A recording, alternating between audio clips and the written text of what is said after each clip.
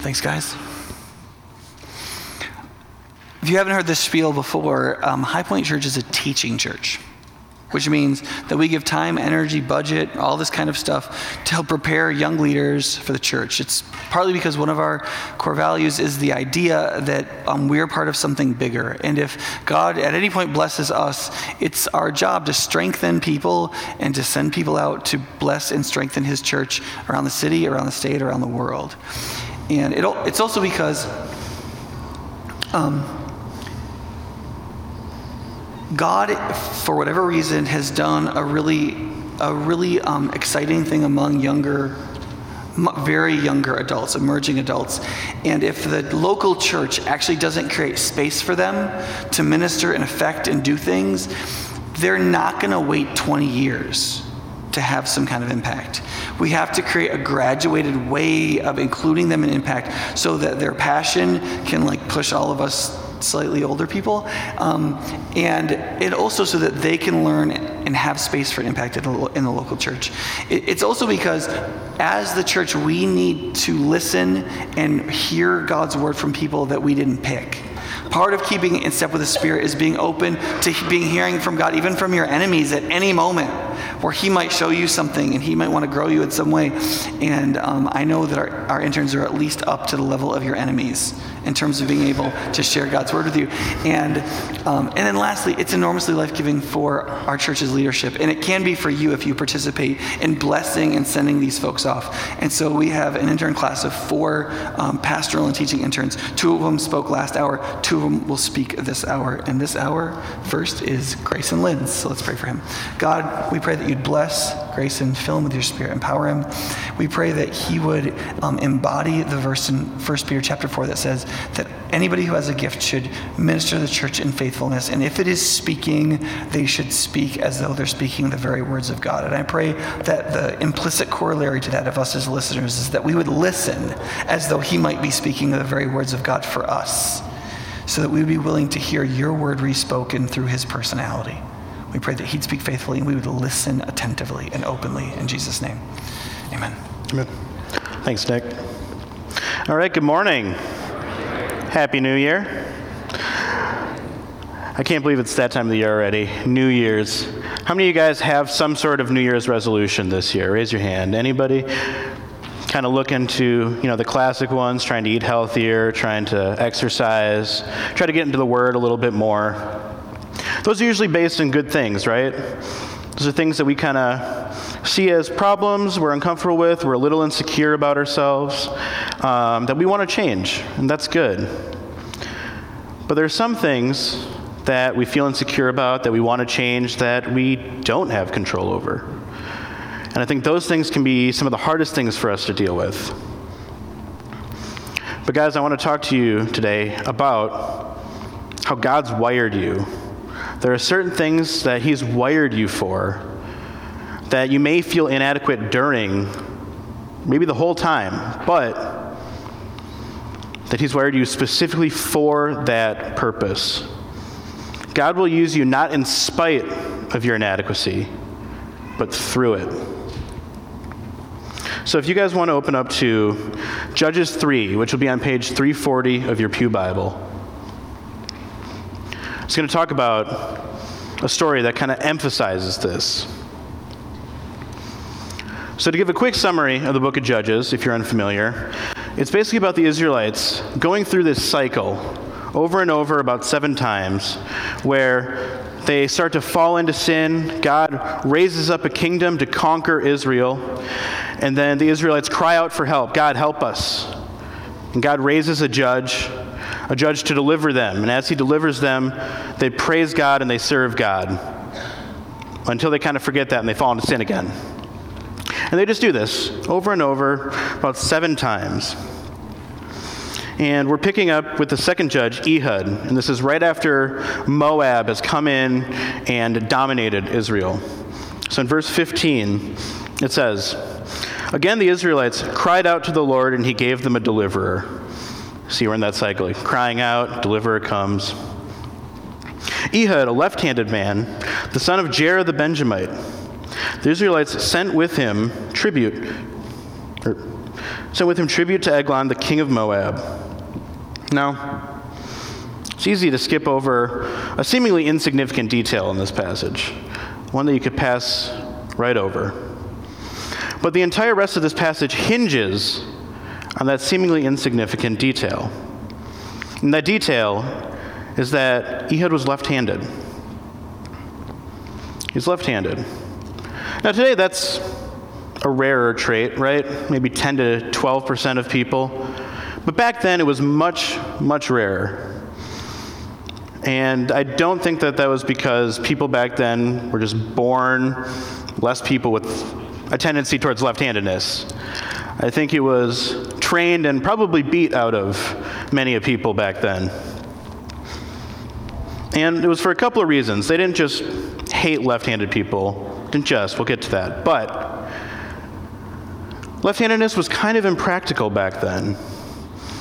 Back then, so many people were right-handed, and weapons and tools, some of them had to be made differently for left-handed people versus right-handed people. We still have that today. But back then, they pretty much just made right-handed weapons and tools. So left-handed people would either have to learn how to use it incorrectly with their left hand or just learn with their right hand how to do it.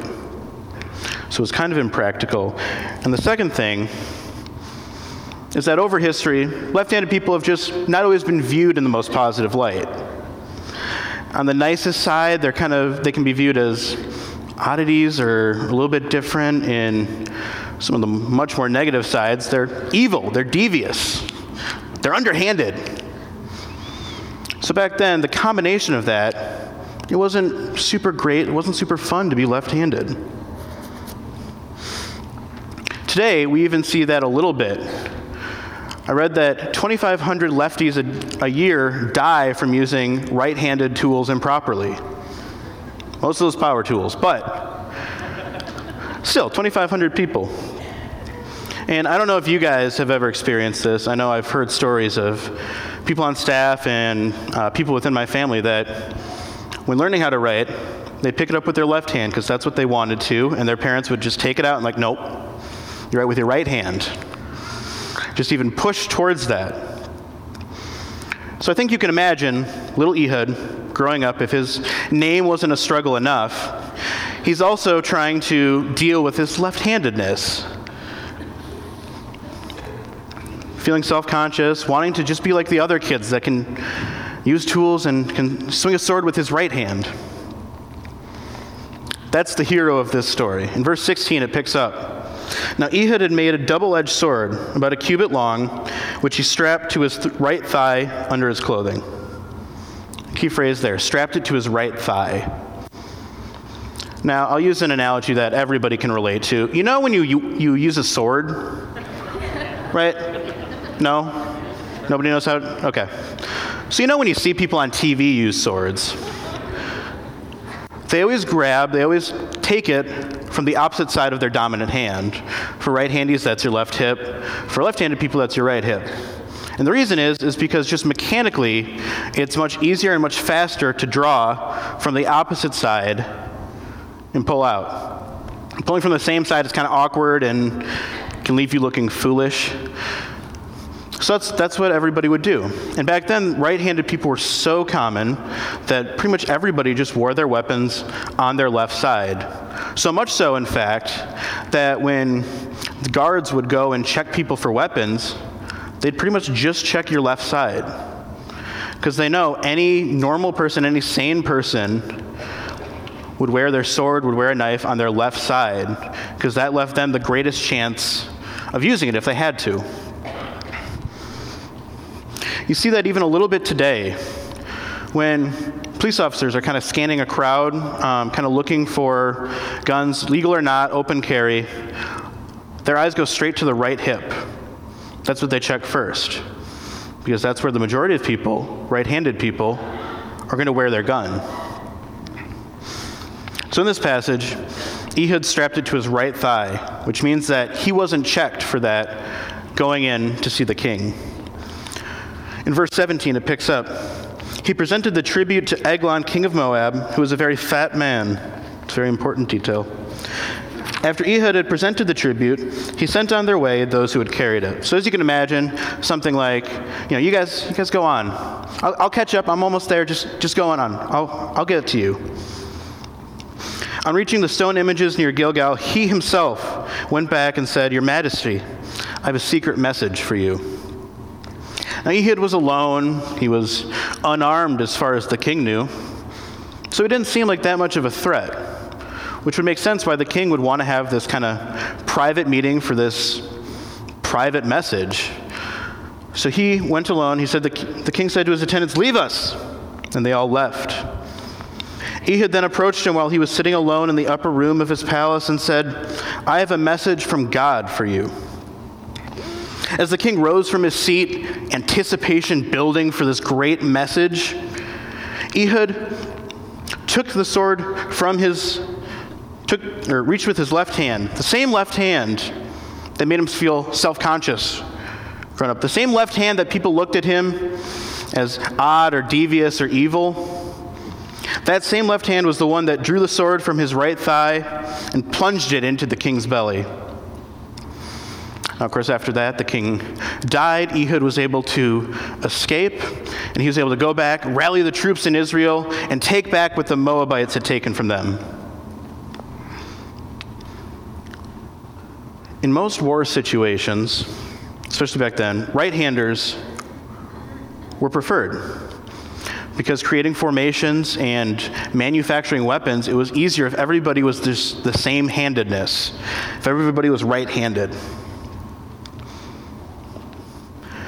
But in this situation, they needed a left-handed person to do it. A right-handed person couldn't have done this mission. He would have either been stopped by the guards when they checked and found his sword on his left hip, or he would have been so awkward and clumsy trying to get it off of his right hip that the king could have called for help. God used Ehud, not in spite of his inadequacy, but through it. Now in this story, Ehud's kind of an unlikely deliverer. He wasn't what Israel or even King Eglon would have pictured as the deliverer of Israel. And in the same way, Jesus was an unlikely deliverer. He wasn't what people thought the Messiah would look like. He was born poor. He wasn't of a high social class. It's never said that he was extraordinarily handsome like some of the other guys in the Bible. He's not strong like a warrior. In fact, by human standards, he had no reason to be the Messiah. But God forecast his ultimate deliverer in Ehud, and he forecasted Jesus. God used Ehud to deliver Israel from the oppression of the Moabites. And God used Jesus to deliver not just Israel, but all Jews and Gentiles, anybody who believes in him, from the oppression of sin. Now, I don't know exactly how God's going to use your inadequacy. I don't. But there's one example in my life that has been extremely prevalent for the last 3 years. And if you guys don't know me, I have been working with the youth ministry for 3 years, some volunteers, some interning.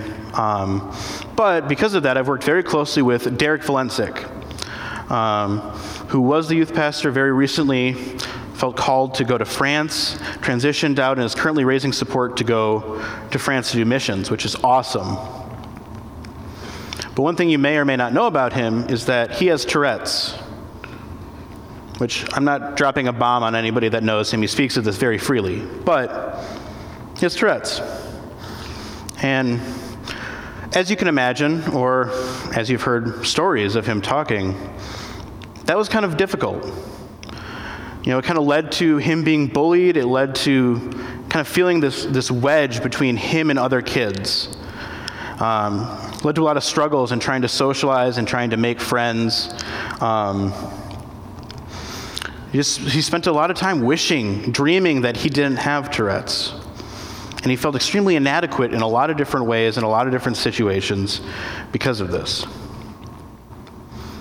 But because of his Tourette's, because of growing up with Tourette's, he has a much greater insight into the world of mental disorder.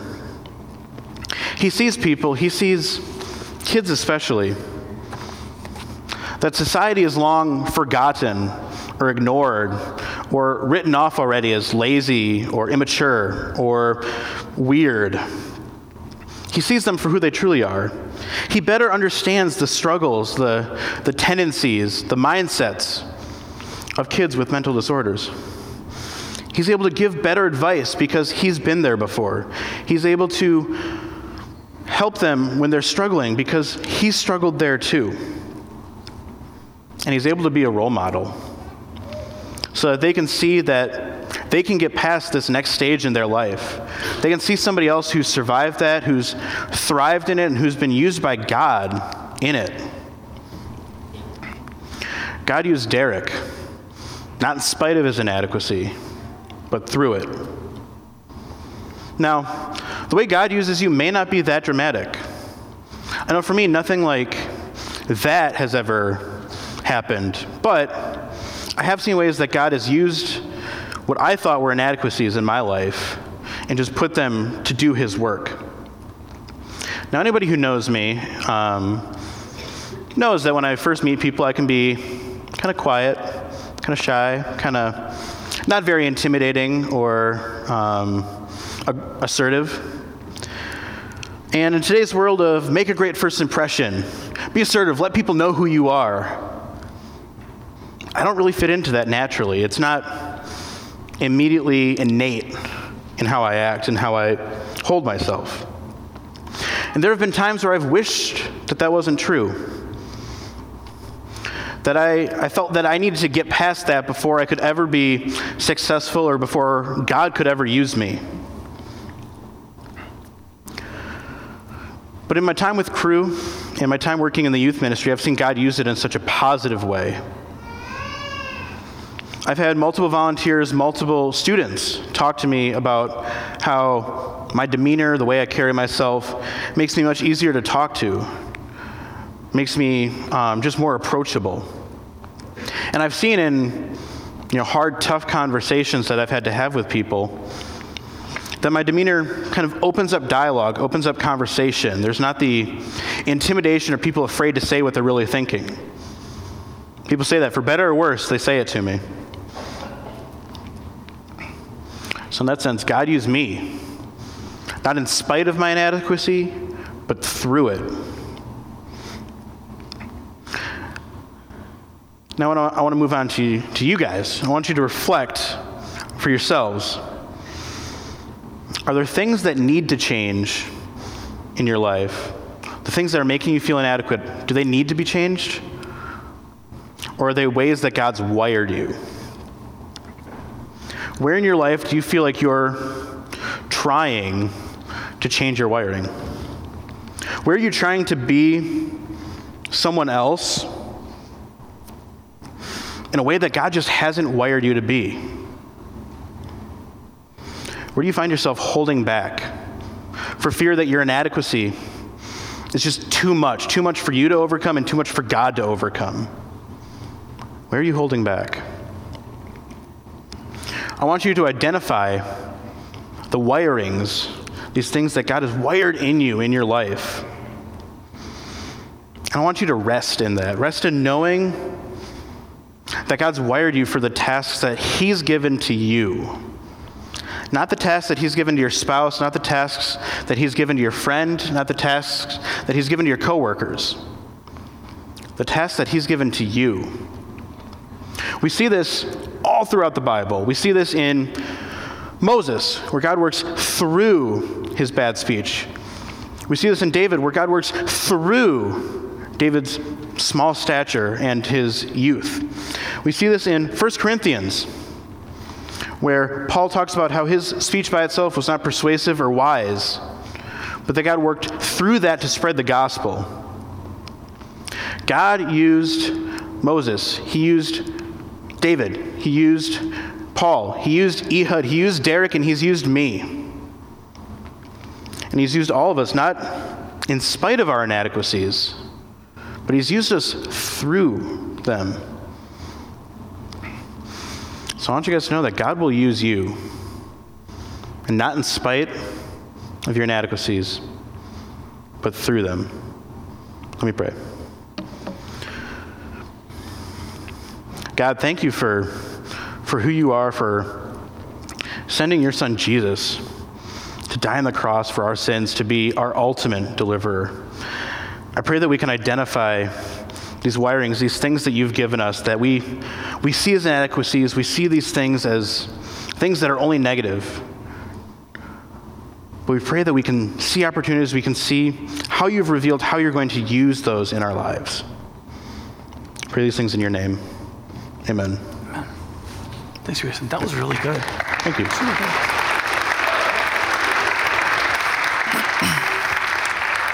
Anybody who listened to that openly got something from it.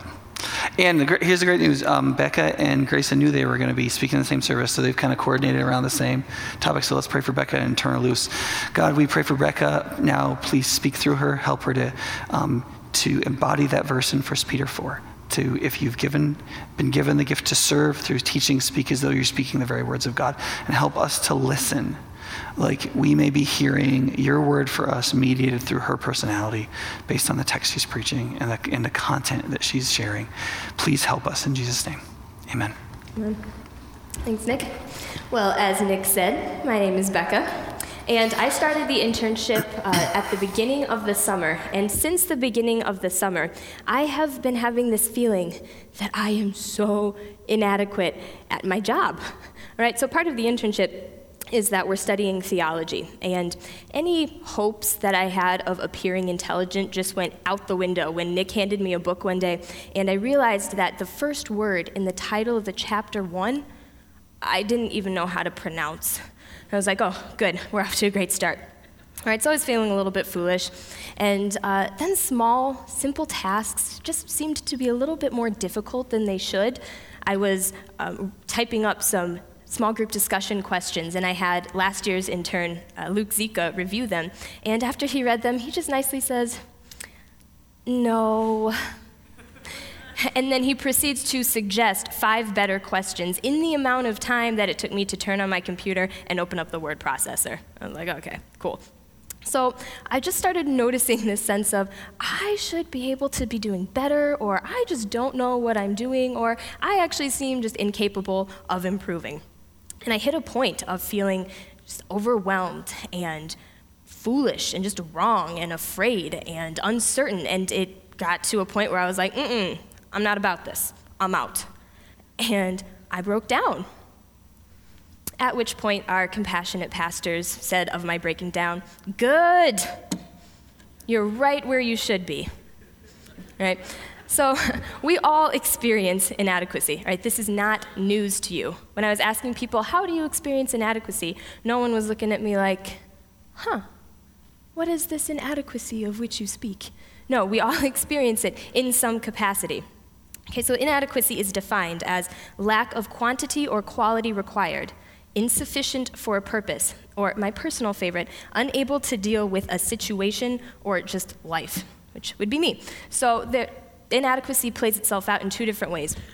There's actual inadequacy, in which you're just physically incapable of doing something. So, for example, I am left-handed, so according to Grayson's talk, I am incapable of using power tools and need to be careful for my life, right? Or inadequacy can play itself out psychologically, where you perceive that you're incapable of doing something, and it turns into an insecurity. This could be like saying, I am incapable of sharing the gospel with someone, or I am inadequate to share God's truth with someone in a discipling relationship. So when I talk about inadequacy today, I am lumping these 2 things together. We are just dealing with the mess that is inadequacy. So if you have been married, if you are starting a new leadership role or have started a new job, or even if you're just at the point in life where you're like, I'm trying to figure out what's next, you are painfully aware of these feelings of inadequacy, of staring a situation in the face and being like, nope, I'm out. Not about it. But here's the thing. God will put us or keep us in situations of inadequacy for the purpose that we see his glory. Another way to put that, God asks you to do what you can't, so you see that he can. God asks you to do what you can't, so you see that he can. And I'm not saying God is a manipulative being that wants to keep you low and is giving you all of your inadequacies. Many of our inadequacies just come from being imperfect people in a broken and separated from God world. But sometimes our inadequacies are just what God would like to use. You are, as the pastors would say, just where you need to be. So our natural human tendency is to put ourselves in situations in which we are adequate. That's why we have jobs that we specialize in. That's why people prefer to do kids ministry, or some people prefer to do administration. Basically, we feel like, or we want to feel like, we've got it in the bag, or that we can figure it out. But when God calls us to a task that we aren't actually capable of doing, we don't have it in the bag, and we don't think we can figure it out. And that's an opportunity to rely on God's adequacy, to see that he's capable even when we're not. There's a staff member who's reading a book on parenting, and the entire first chapter is just about how you as a parent are incapable of doing your role correctly without the help of the Lord. All right? You will hate this feeling of inadequacy because it goes against our nature. But faithfully obeying what God has called you to do, trusting in his adequacy, brings God glory. All right, so let me give you an example from the Bible. I'm going to be talking about Gideon. It is also in the book of Judges, so apparently all the inadequate people lived during the Judges. It's great. Okay, we'll be talking out of Judges 6 and 7, but we can get to 7 in a little bit. Okay. So as Grayson said, Judges lays out this cycle of sin. Okay? And Gideon is found in the part of the cycle where the Israelites are being oppressed by a people group called the Midianites. They would annually come and just ravage everything that the Israelites had.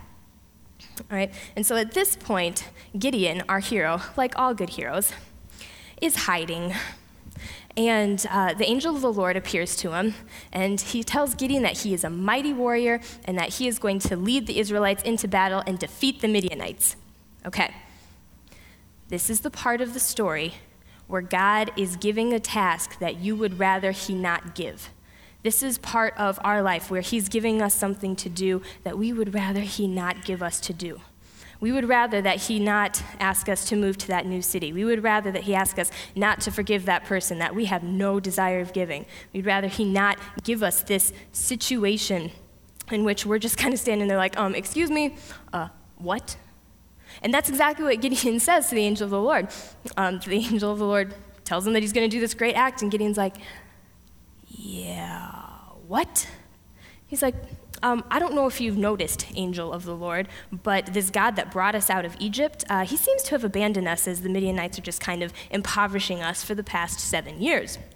So I'm not really sure that God is going to be coming through. Right? And so the angel of the Lord says, nonetheless, go in the strength you have. And Gideon uses this opportunity to explain to the Lord, I ain't got no strength. He's like, I can't lead Israel against the Midianites. I am from the weakest clan. I am the smallest member of my family. There is no strength of which to speak. And we do this so often. We make lists explaining to God all the reasons that we can't do what he's called us to do. God, I don't have the time. God, I don't have the resources. God, I have never done this before. God, there is clearly somebody else better for the job, I'm sure. And just like Gideon, when he's saying, I can't do this, we make that similar assumption where if God calls me to a task, then it is all up to me to see it through.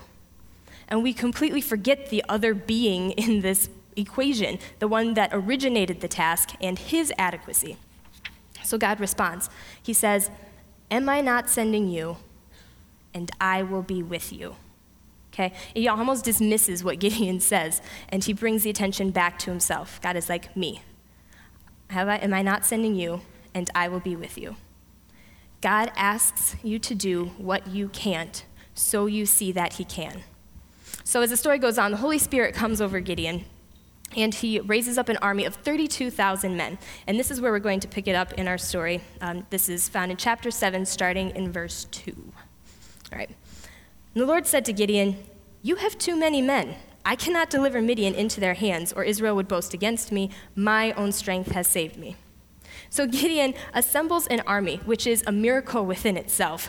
And then God tells him, he's got too many men. What? That just goes against the rules of being a general 101. The more men you have, the better. It's like in that scene in the Chronicles of Narnia, where the Narnians are about to face off with the White Witch, and the centaur looks over to King Peter and says, "Numbers do not win a battle." And King Peter's like, "No, but I bet they help," right? Because they do. Like, if you have men, you kind of want to keep them. And God was just like, nope. You have too many. Why does he say that? Why? Well, what does the text say? "Or Israel will boast against me. My own strength has saved me." And this is like the meat of the whole passage. God's like, it's about me. I'm the one who called you. I'm the one who created the task. I'm the one that's making you adequate. I'm the one that's going to deliver you. And I'm the one that's going to be glorified. God's plan is his glory. And he says to Gideon, if you and your friends win this battle as it is right now, with the numbers you have, you guys will come out in victory and say, that was us. Man, we did good. And God's like, no, it's me. So we're decreasing the size of your army. All right, going to verse 3. "Now announce to the army, anyone who trembles with fear may turn back and leave Mount Gilead. So 22,000 men left, while 10,000 remained." Okay, so God just says, if anyone's scared, right, which makes sense in this scenario. If I was going to war, I'd probably be a little scared. He's like, if you're scared, you can go. And so Gideon loses over 2/3 of his army. By this point, I imagine Gideon's looking at God like, I'm scared. Can I go? Is that me too? No? Well, okay, cool. Right? But then this is what happens next in verse 4. "But the Lord said to Gideon," there we go, "there are still too many men. Take them down to the water, and I will thin them out for you there. If I say, this one shall go with you, he shall go. But if I say, this one shall not go with you, he shall not go." So Gideon took the men down to the water, skipping to verse 6. 300 of them drank from cupped hands, lapping like dogs, all the rest down on their knees to drink. The Lord said to Gideon, "With the 300 men that lapped, I will save you and give the Midianites into your hands. Let all the others go home." So Gideon sent the rest of the Israelites home, but kept the 300. So I can only imagine Gideon by this point, right? He's lost 2/3 of his army, and then God tells him, it's still too many men, and he's going to decrease the size again, and he's probably just like, oh, no, God, we're not going to do this. And God's like, oh, you bet we are. Here we go, right? And so he decreases the army again to 300 men. Just for perspective, that is just shy of 1% of what Gideon started with. And I don't know if you're noticing this, but as Gideon continues to obey and gets closer to that point of no return, his job is not necessarily getting any easier. He's not looking more adequate, but he is still stepping out in faith and following the Lord. God asks you to do what you can't, so you see that he can. So I'll give you one guess as to how the story ends. With 300 men and a mighty warrior that started out his story in hiding, God defeats the Midianites. It's really cool. So cool, Becca. That was a great story. Thanks for sharing. But see, you just said that Gideon's job didn't get easier, it actually got harder, and he didn't seem more adequate, and I'm still sitting here in my inadequacy, so what am I supposed to do with that? 3 things. All right, the first, talk with God about your inadequacy. And when I say talk with God, that implies a dialogue. That means that you bring your inadequacies to God and you tell him. But that also means that you listen to what God says about your inadequacies. There's a dual reality here. There's the reality that you just may actually be inadequate and incapable of handling whatever situation is at hand. And it's okay to tell God that. Bring him your lists, bring him your worries and your inadequacies. But there is the equal reality of God's response. He says, have I not called you? Am I not sending you?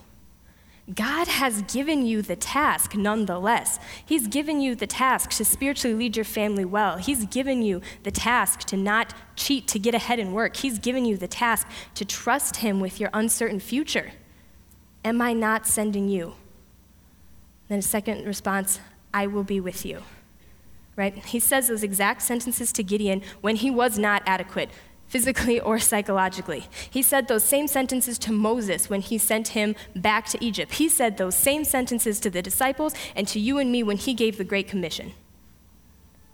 Am I not sending you? And I will be with you. Number 2, consider the reality of God's faithfulness. All right, when I say consider, I don't mean like, well, just maybe, potentially, think about, kind of, consider it, possibly. No, what I say consider, I mean study, acknowledge, turn over in one's mind God's faithfulness to you. Okay, when we can see God's faithfulness in our past, it bolsters us for obedient faith in the future. Gideon wasn't seeing how God had been faithful to him when he was complaining to the angel of the Lord, saying, yeah, God has abandoned us. But he was kind of ignoring the events that happened in the 5 previous chapters of Judges, where God was continually being faithful to deliver Israel time and time again from its oppressors. But as Gideon starts to see God's faithfulness in fulfilling miracles and making him successful and just even encouraging Gideon, he's able to take obedient steps of faith, even though he really is inadequate for the job. Right? And if I was, while I was worrying about my inadequacy for my internship, I kind of failed to see that God was faithful to get me through graduation so I could even do the internship, or that he provided me with a host family so I'd have a place to live, or that he brought in all of my support-raising funds so that I could have a means of living. If God was faithful to handle those little tasks, would he not be faithful to then take me into the next step that he's calling me to do? So then third, trust God's adequacy, not your arsenal. So Gideon started building an army for battle, which after God told him he was going to war, that makes sense. It was a logical step. There was nothing wrong with what Gideon did. However, that's not what God was going to use to make them adequate. Israel's adequacy for victory should not be found in their earthly ability, but trusting in God's adequacy. Right? When God calls you to do something, I'm not saying be lazy, don't worry about it, don't prepare. Preparation is good. It makes sense, and it can actually give the Holy Spirit something to work with. But we need to trust that God is the one making us adequate, not our training, not our planning, not our worrying. High Point Church, you will do great things, you can be adequate, but you will not be adequate of yourselves. You will be adequate because of God and him working through you. Okay? And when we step into a task in which we are incapable, but God is the one that's adequate, then God gets to demonstrate his might, and he gets glory. Okay?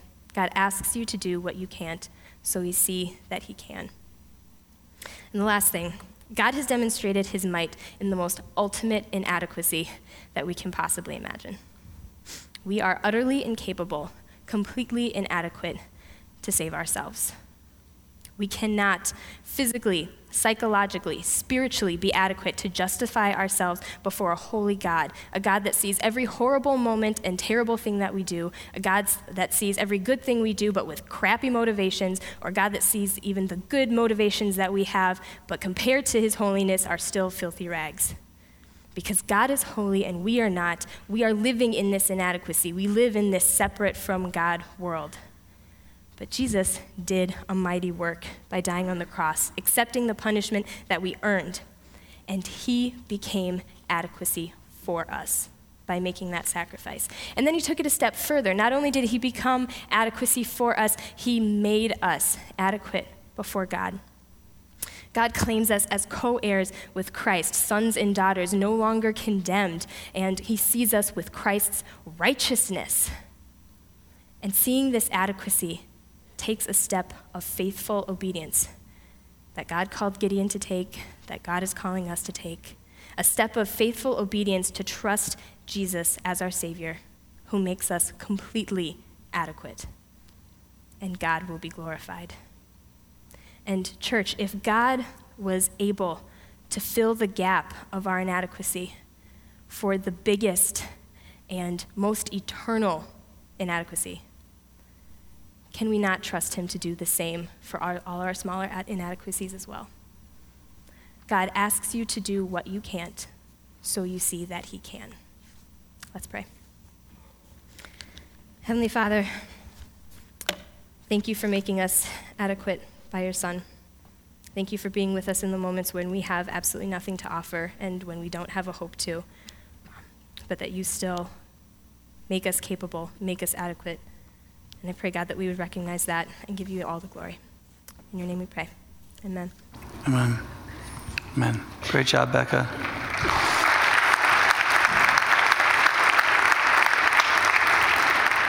You guys must be really proud of her. She's turning into quite a young woman. Also, as a left-handed person, I really appreciate the labor you guys did and in vindicating our heritage in the Bible. This last song that we're going to do is actually my favorite hymn in the world. And for some of you, if you haven't sung it a bunch, the poetry is kind of thick. And so if for the first couple times you come in contact with this song, you have to just read through the poetry and realize what it's saying artistically. That's fine. But if you do, you're going to see that there is so much of the promise and truth of God bound up in it that you'll want to memorize it. So why don't we stand, and if you know it, sing together. If you're not familiar with it, it's your third sermon this morning. It's that beautiful. And take it with you as a poetic expression of what we've thought about in this service together.